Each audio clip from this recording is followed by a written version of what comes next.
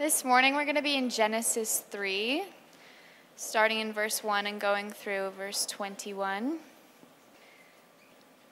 Now the serpent was more crafty than any other beast of the field that the Lord God had made. He said to the woman, "Did God actually say you shall not eat of any tree in the garden?"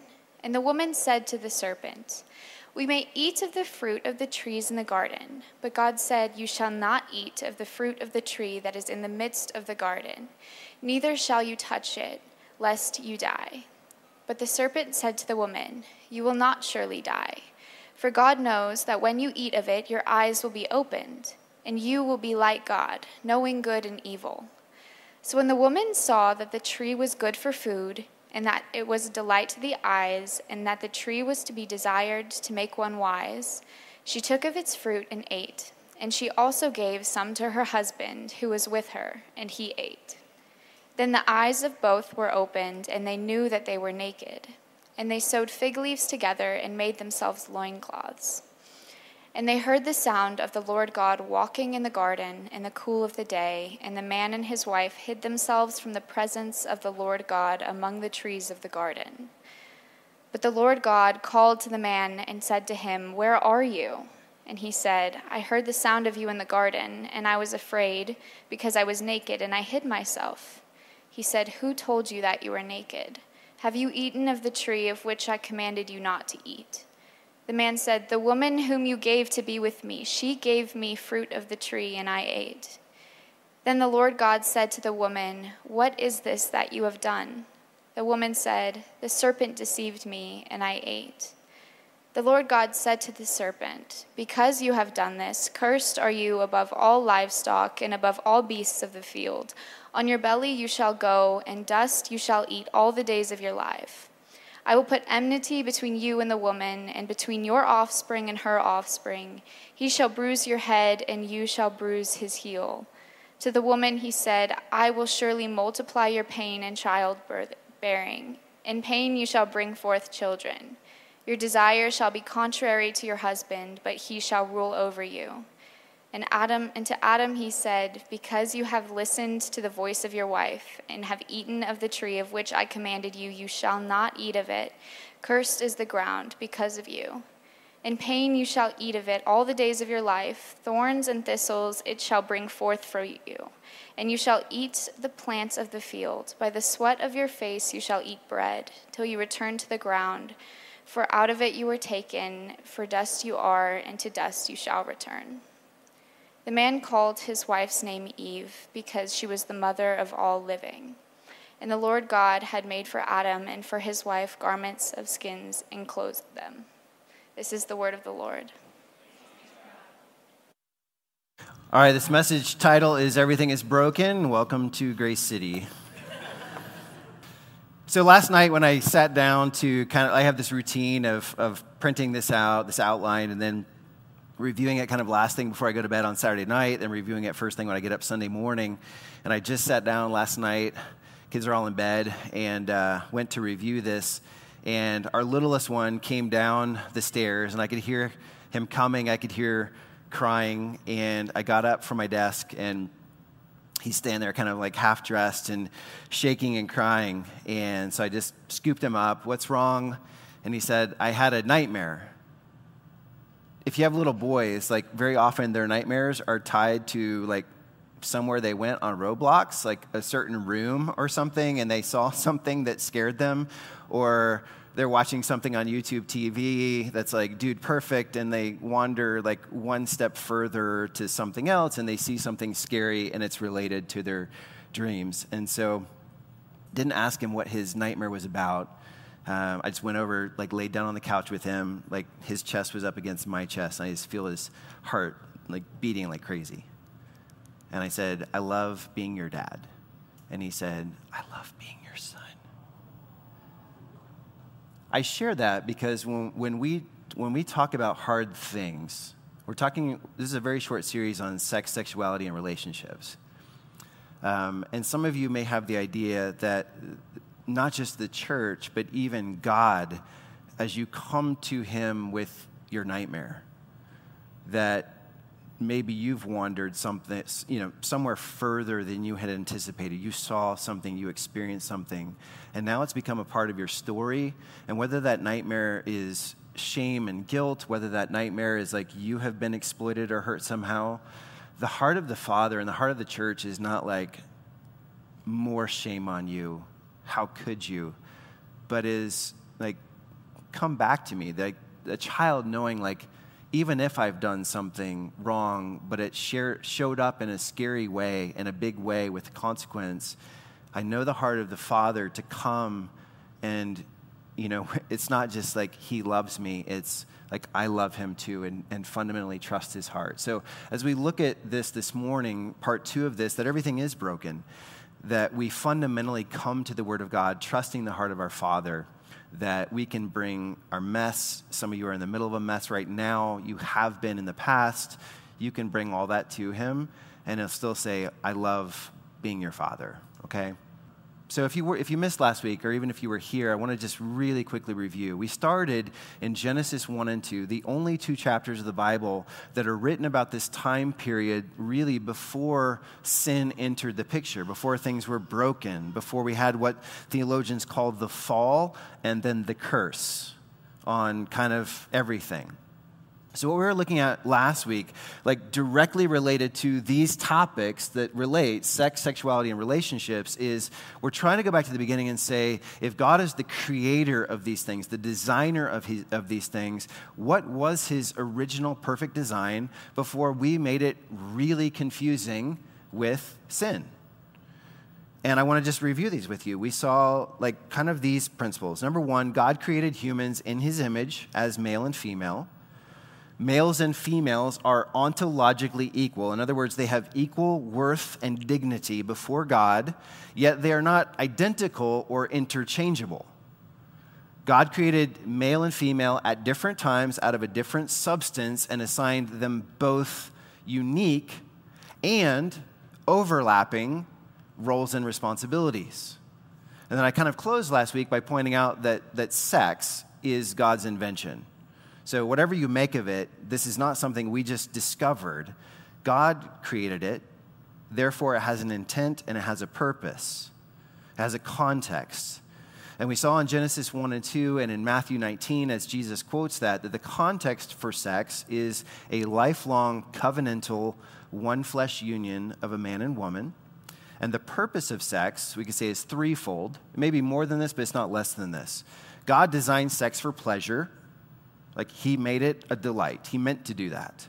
He also made it for reproduction so we could fulfill the cultural mandate of like being fruitful and multiplying and building families. And he also made it incredibly for portraying the love across difference that Christ has for his bride, the church. And even a broken marriage portrays something of that amazing unconditional love of Jesus. So what this means, this was kind of our conclusion last week, just speaking positively. Remember last week, we didn't say God was against anything last week. We just said, this is what God is for. He's for this and this and this. God is for these wonderful things. God is for being chaste in our singleness unless or until we are called to be faithful in a one-flesh marriage. Now, until recently, all Christians across all cultures and time periods believed what I just said. And they believed it because these things are explicitly stated in the Bible.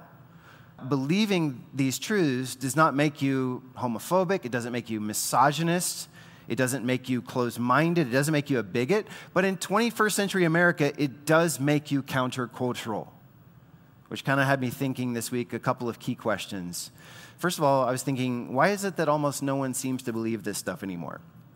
Is it because people really dug into scriptures and exegeted those words and drew so near to the heart of God that they saw things that no Christians before them ever saw? Or are there other reasons, maybe related to shame or even anger over how you have either seen the church or other Christians treat people who are like sexual outliers? And that frustrates you, that there seems to be an attitude of contempt or judgment or self-righteousness. And you're like, I don't side with that kind of self-righteousness. Does it have something to do with immense cultural pressures that you're experiencing every single day? That you hear a certain ideology embodied every single day? That some people feel a need to read that back into Scripture, even if it's not there? Or I think a very practical reason maybe some of us are coming to different conclusions than believers before us is because you may even feel like, I tried what I believed was God's way, and it just hasn't worked out for me the way that I thought it would. It hasn't been good for me. It just hasn't worked out the way I've seen it work out even for friends. And so that raises another key question, which is, why is everything so broken when it comes to sex, sexuality, and relationships? If, as we saw last week, God designed these things, he gave us principles and boundaries that set us up for companionship and delight and joy and fulfillment, all while glorifying him and worshiping him. Again, these are not two different things of like, you can have fun in a sexual relationship with your spouse, or you can honor God. God's like, you can do both simultaneously. That's the way I designed it. So why is there so much breaking up and frustration and unfulfilled desire and emptiness and deep pain around these topics? And the answer is we turn from Genesis 1 and 2 that we looked at last week to Genesis 3, which Maddie read this morning, which shows us at a very high level both what went wrong and why it went wrong.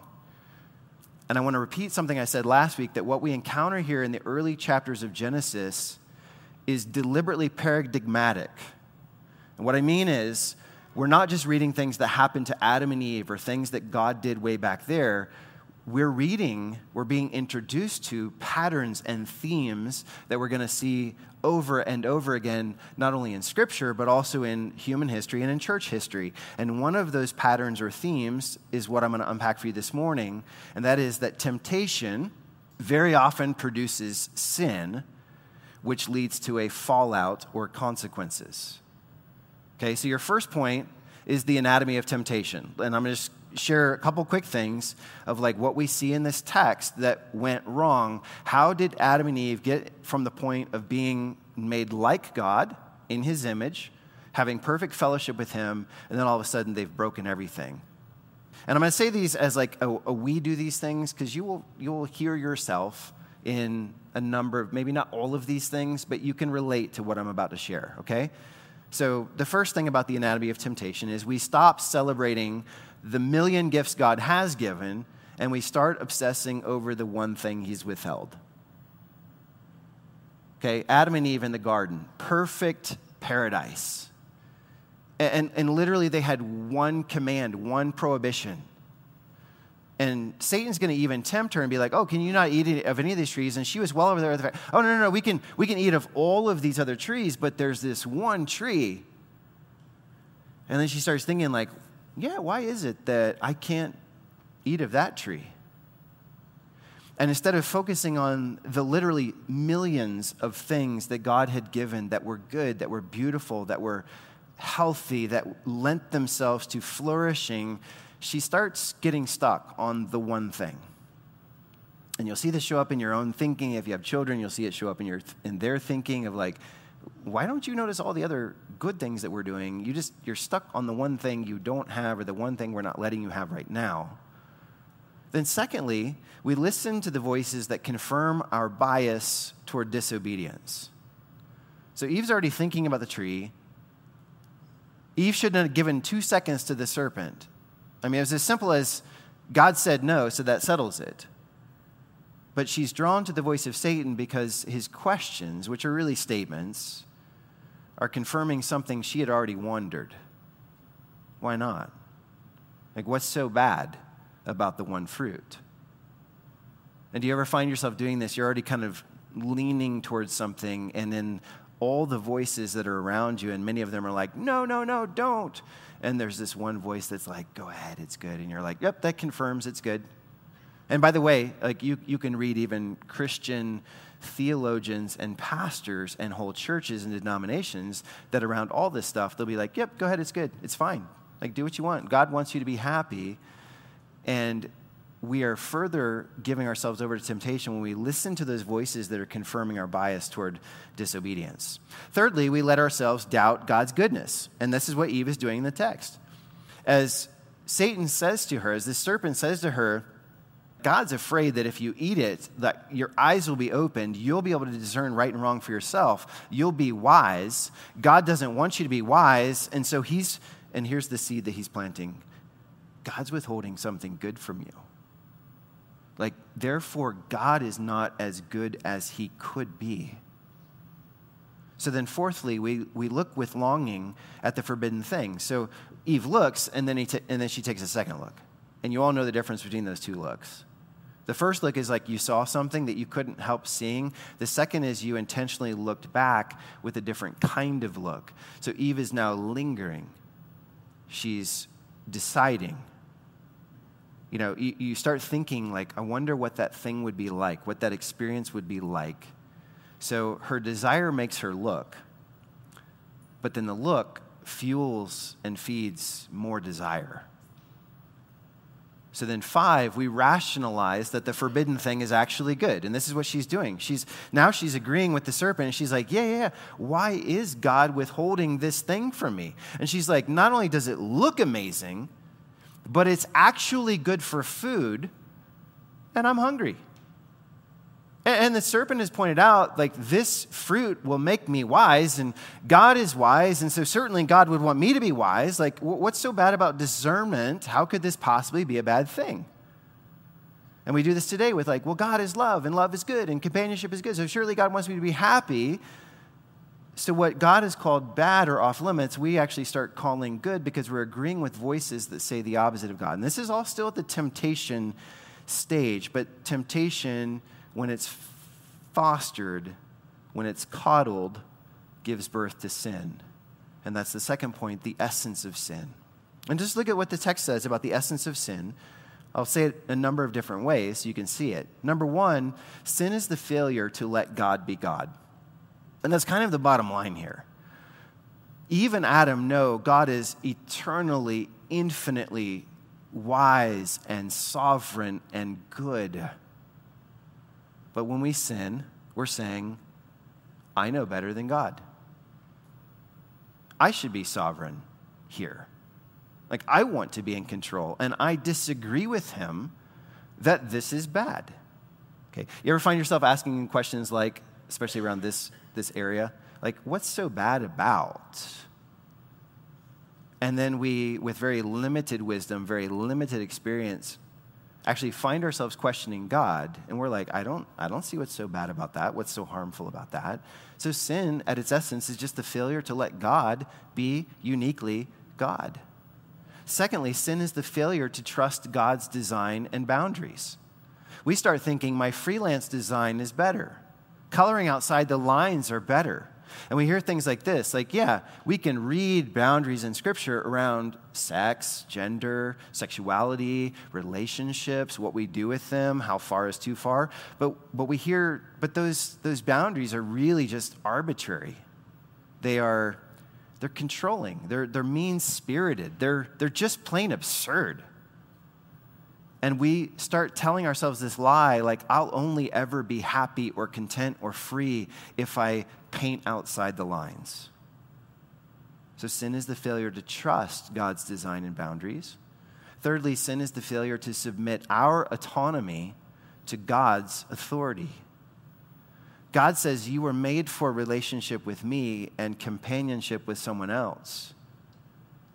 Our culture says we exist to worship autonomy. Just the freedom to do me, my identity, my independence. We start trying to find our identity, our meaning, our purpose without reference to God, but just with reference to self. What would make me feel good? How do I instinctively think or feel about some of these topics? So sin is the failure to ground your ideas of right and wrong in the person and word of God. Okay, why did God forbid the tree, the fruit of that one tree? And I used to think, it was kind of arbitrary. God just said it, and that's fine. And it would have been fine. God is God, and if he just made something up and is like, I'm just going to ask you to trust me that I'm God and don't touch that one tree, but have at it with anything else. But no, that tree was the tree of the knowledge of good and evil. And the point is, like, as creatures who are created, we were meant to trust God as Father, as Lord, as friend. That when he says, this is right and this is wrong, we're like, okay, you're God and I trust you. I submit to your ideas of right and wrong. The thing that's wrong about this sin, the thing that's wrong about taking this tree is I want to determine right and wrong for myself. I want to be able to determine right and wrong without reference to what God says. And by the way, make no mistake, like some of the most radical ideologies around sex and gender and sexuality that we experience in our culture today are a form of fundamentalism, like a very crazy reverse fundamentalism, because they have a whole list of rules of this is right and this is wrong, this is good and beautiful and healthy and wholesome, and if you don't get on board, you are evil and destructive, and they've got a whole list of words for you. And we can agree with that standard, or we can come back to God's standard. But what I'm saying is, here in this text, one of the essences of sin is simply a failure to ground the ideas of right and wrong in the person and word of God. We elevate feelings over faith in what God has revealed, and we think authenticity means following my feelings of what is right and wrong. Number 5, sin is the failure to love God more than anything else or everything else. And Jesus said, this is the first and greatest commandment. Love the Lord your God with all your heart, with all your soul, with all your mind, with all your strength. And it's just a reality. We never break any of the other 10 commandments without first breaking this one. It's like in that moment, under those pressures, giving into those desires, we love something or someone. We treasure someone or something more than we treasure God. What are some of those things? Maybe it's just pleasure, like instant gratification. Like instead of throwing away your life for 15 minutes, God kind of calls you to throw away 15 minutes for your life.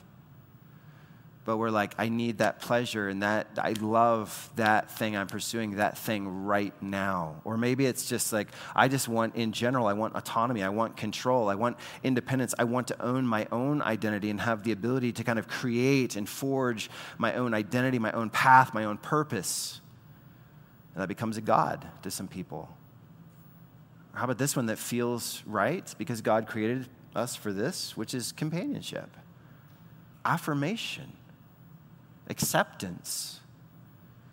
And sometimes in a moment we give in to this. This becomes more like I need this acceptance with this person or this group or this tribe more than I need to just honor God.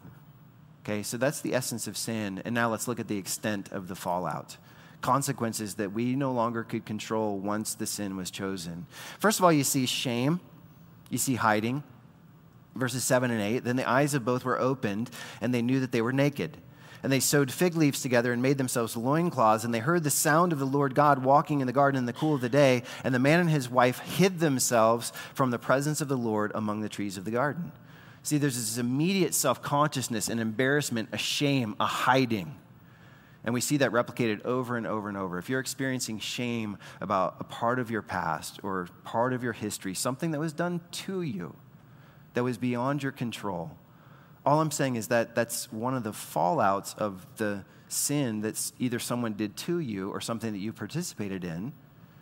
Secondly, we see confusion and we see fear, verses 9 and 10. But the Lord God called to the man and said to him, "Where are you?" And he said, I heard the sound of you in the garden and I was afraid because I was naked and I hid myself. Okay, confusion, fear. We were not made to cower in the bushes, hiding behind fig leaves.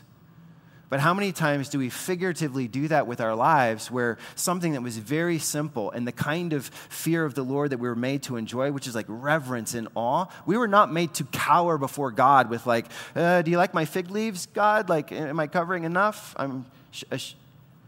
We were not made for that.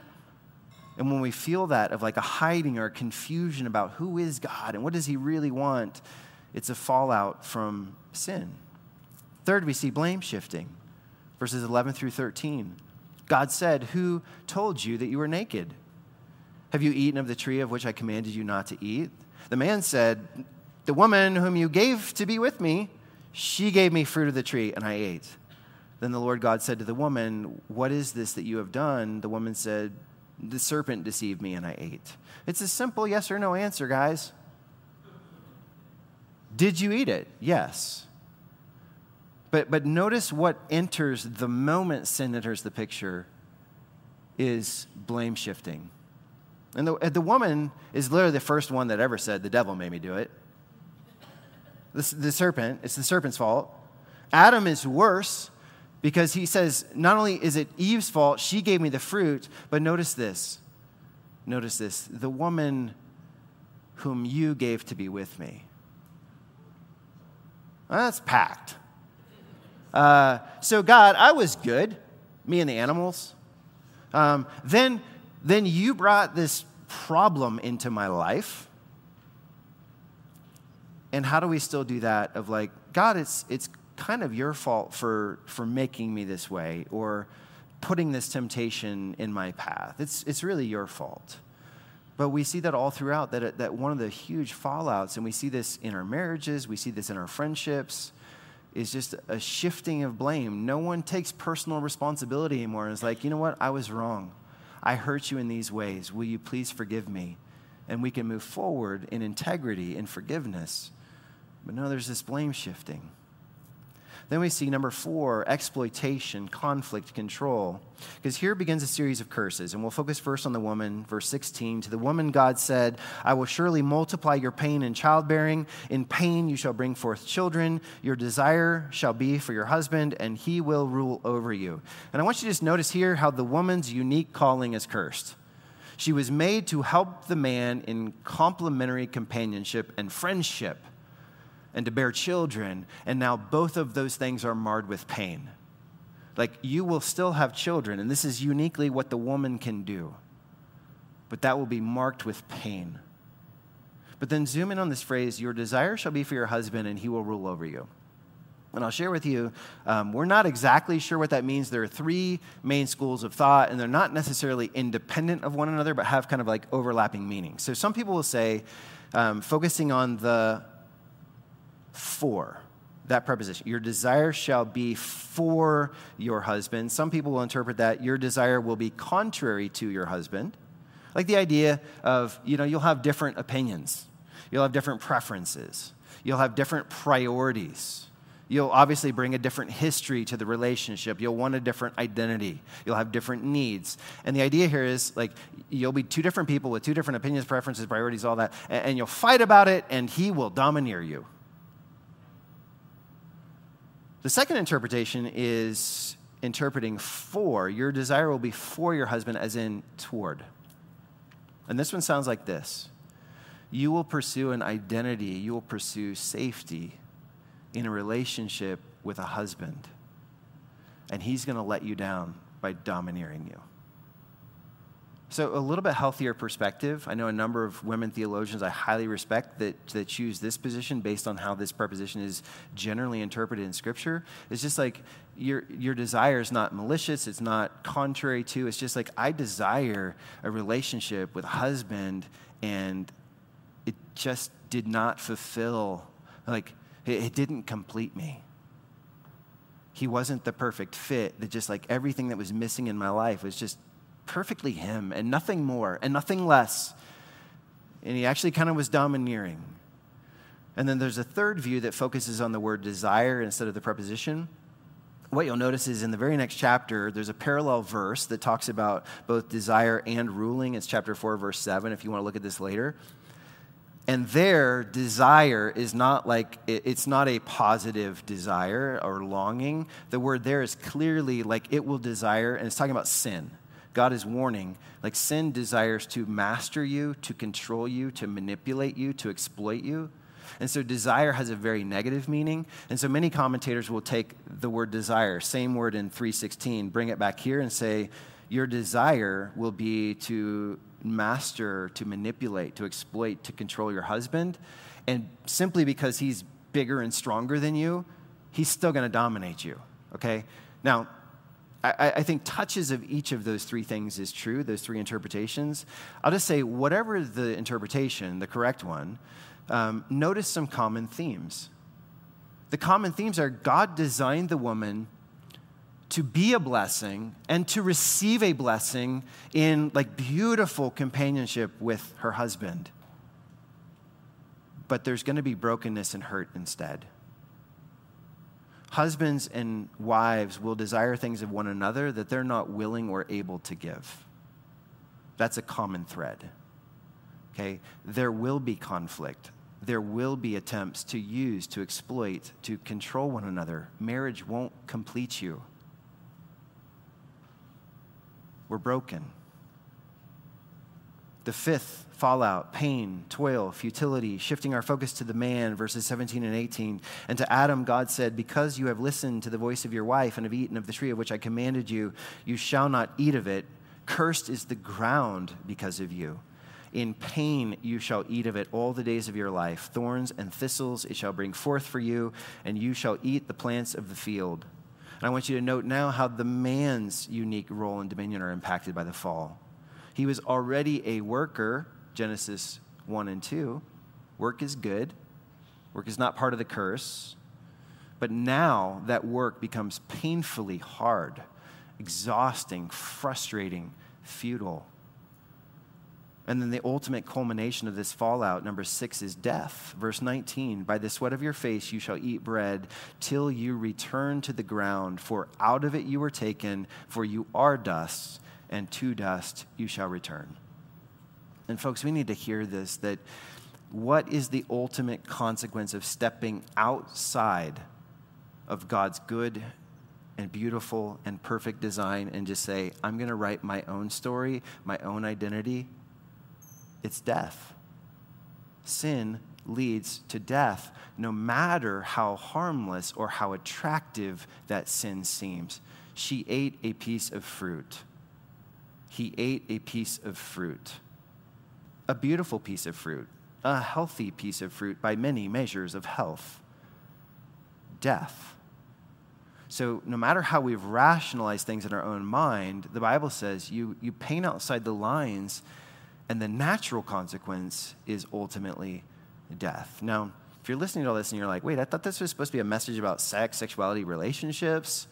You're barely talking about those topics, and I would agree, because what I'm trying to do right now is give you tools to think biblically about any topic, including sex, sexuality, and relationships. These things are not inherently bad. They're not inherently dirty. They're not inherently taboo. We talked about that last week. These things are inherently good and beautiful and delightful. Okay? The church should be saying that. But they are broken. Because as the title of the message says, everything is broken. Now, this is the fulcrum in the message, and I want to flip it, and I want to start with the ending and work our way back. We live after the fall. That's obvious. Chronologically, Genesis 3 was thousands and thousands of years ago. But that's why. If you're like, why is something that should be good and beautiful and joyful? It's love, for crying out loud.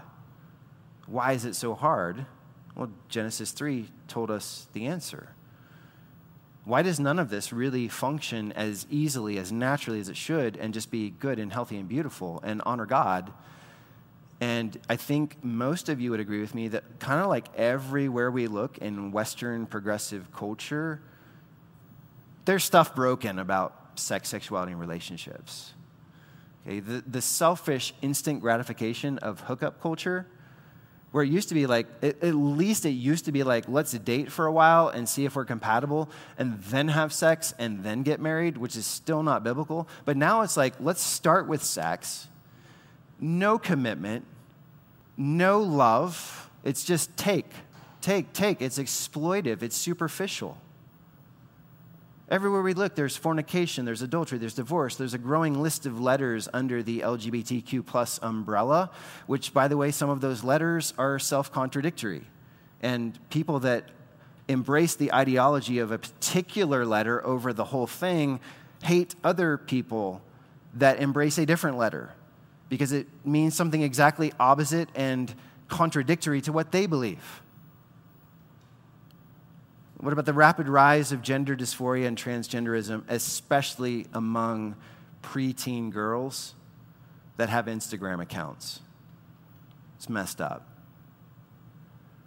Just shame, humiliation, guilt, frustration, fear, pain.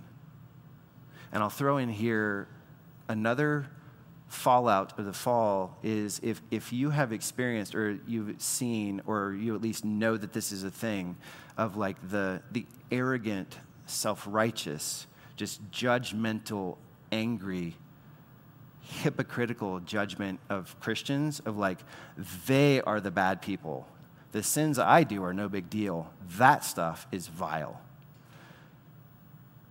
Those very attitudes are not embracing the boundaries and principles of the heart of God. They're more fallout. They're more sin against broken people.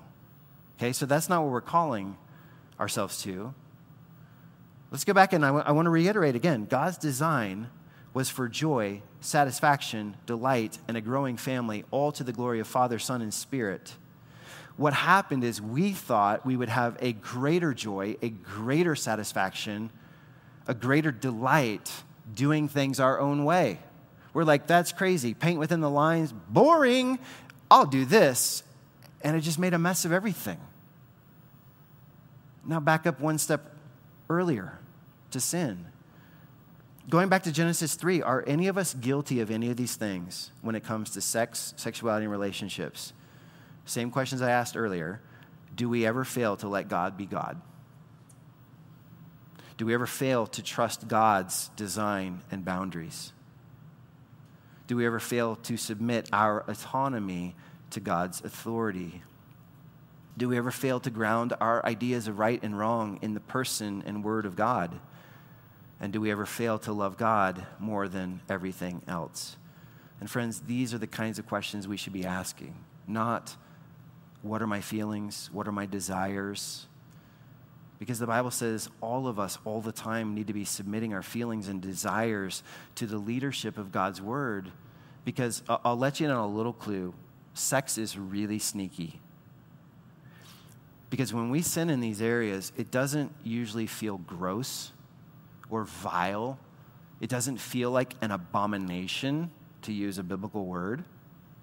It often feels amazing, alluring, attractive. It feels natural.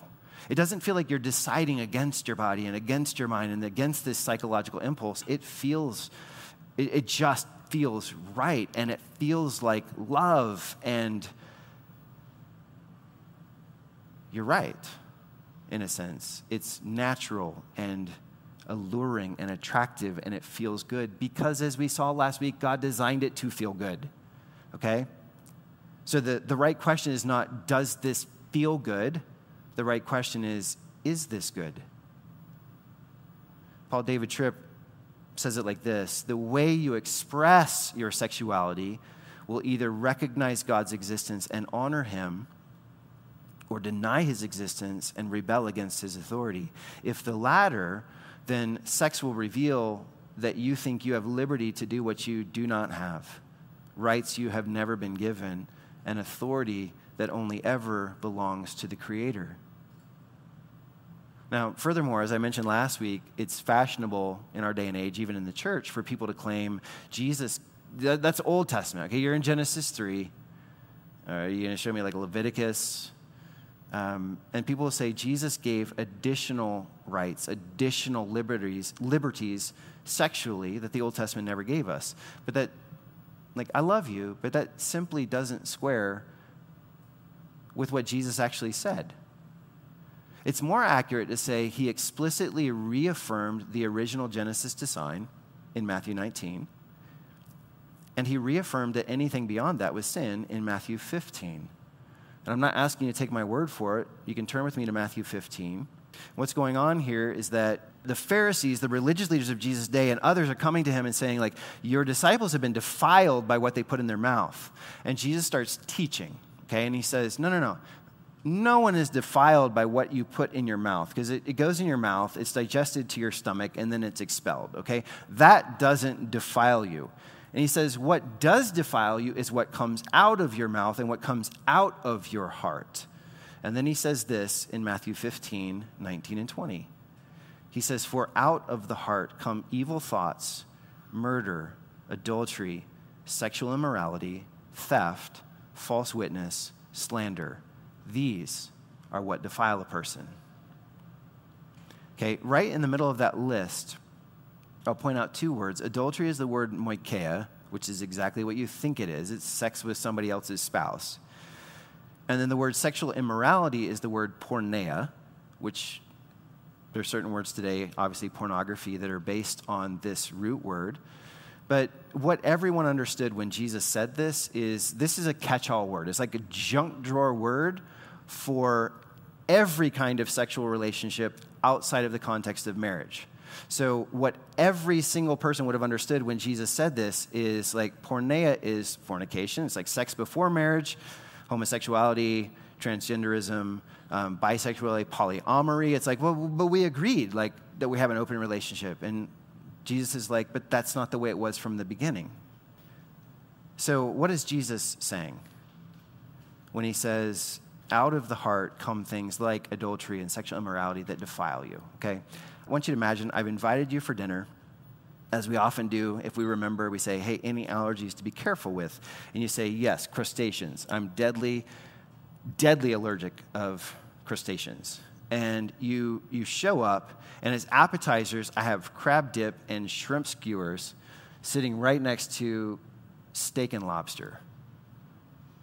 And you're like, are you trying to kill me? And I'm like, what are you talking about? You're like, you serious right now? Like, yeah, you never said anything. You never said anything about crab or shrimp or lobster. And I know you love the ocean. I've seen pictures of you vacationing at the ocean. So I was like, if you love the ocean, obviously you love everything taken from the ocean. And this is exactly what our modern culture is doing with, we're playing these cute and culturally relevant word games with what Jesus said and how he defined right and wrong. What Jesus did do, family, is he took us back to Genesis 1 and 2 and again said, this is good and beautiful and delightful. I have designed it for your pleasure and for my glory. It's holy, but it's a lot of fun at the same time. Everything contrary to or beyond that is sin and defiles and leads to death. And my pastoral encouragement is let's, like as a congregation, as families, as singles, let's not see how close we can get to sin or how far we can go and still just kind of like stop right before we sin. Let's help each other cut things off back at the level of temptation so we don't enter this pattern that's all through Scripture of temptation when festered and fostered produces sin, which produces consequences that we can't control. So let me quickly close with two questions. One, in a culture gone sexually crazy, how do we not go there? And two, what if it's too late and we already have? Okay. As to the first question, in a culture gone sexually crazy, how do we not go there? This is why I showed you Genesis 3 and the anatomy of temptation, because we need to recognize things before it becomes sin. So as I did before, let me just repeat these questions and think, like, do you have the integrity and the wisdom to see what's happening and take the way out that God gives you before it's, like, too far? So one, do we ever stop celebrating the million gifts God has given and start obsessing over the one thing he's withheld? Two, do we ever listen to voices that confirm our bias toward disobedience? Three, do we ever let ourselves doubt God's goodness? Four, do we ever look with longing at a forbidden thing? Five, do we ever rationalize the forbidden thing as actually good? Can I be clear to say it's not a sin to be tempted? It is not a sin to experience a strong desire for companionship in marriage or even experience sexual desire. It's not a sin to experience sexual desire. God created your sexual desire, but it is sin to desire, to long for something that God has put off limits. In other words, if the behavior or the lifestyle itself is sinful, then to desire something sinful is sinful. That's what Jesus says in Matthew 5:27 and 28. If the outcome of what you want is sin, then to desire it is sin. That's not temptation, it's a sinful desire.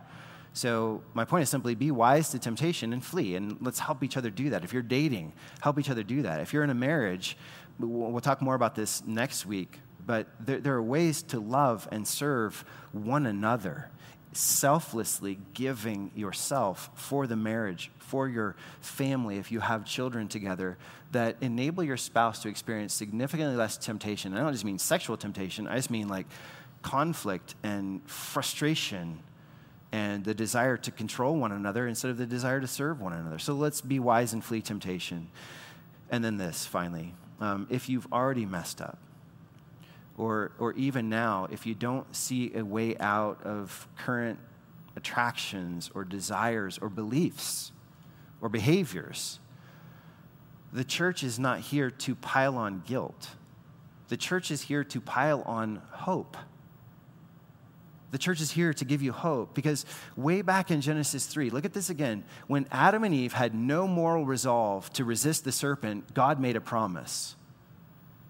You can't do it, but I will come, and at great cost to myself. That serpent will bite the heel of my son, but my son will stomp on the serpent's head. And when you have no moral resolve in and of yourself to resist something or to change something, here's the first gospel. The first good news is God saying, I'm going to send a Savior who's going to crush the serpent's head for you. It's really good news. And when Adam and Eve found themselves hiding in the bushes, stitching together fig leaves, and they're like, well, look at me. I'm naked. I'm so ashamed. I'm exposed. I'm embarrassed. Like, how could I for a few minutes of pleasure and a piece of fruit? This is so stupid. Like, what did I do? Did you notice those last verses that Maddie read? God is like, children, you've got to go from the garden. But what are you doing with these stupid fig leaves? And he killed an innocent animal. And he made them clothes, durable clothes, to cover them. This is the first picture we have in the Bible of the word is atonement, a covering for our sin, where God is showing us you don't, and the church is not the place where you just have to run and cower and hide and be confused because you're like, but I messed up. And I've had beautiful, amazing conversations with a number of you that, like, I delight that this is kind of the kind of church culture we're building, because you will say, like, hey, I've struggled with looking at things, or I have gone too far with a person. Like, I've done things that God told me not to do, or I have certain attractions that I don't know what to do with, but is this a safe place to process and to understand what is God's will? And if I'm supposed to change, how do I change? And if I'm not supposed to change, like, what do I make of these texts of Scripture? And ultimately, we're looking forward to this Savior who's like, I will lay down my life, not just to cover your shame and your guilt, but to eradicate it, to cleanse you from top to bottom. And both of those pictures, both the stomping of the serpent's head and the clothing with like actual clothes, point us to our hope in salvation, where you and I have failed. We are not to define our sin or redefine sin. We're not to grovel in guilt and shame. We're to turn to Jesus, the lawgiver and the lawkeeper, and trust him to wash it away. So yes, everything's broken, but yes, there is a Savior that is bigger than your brokenness and mine.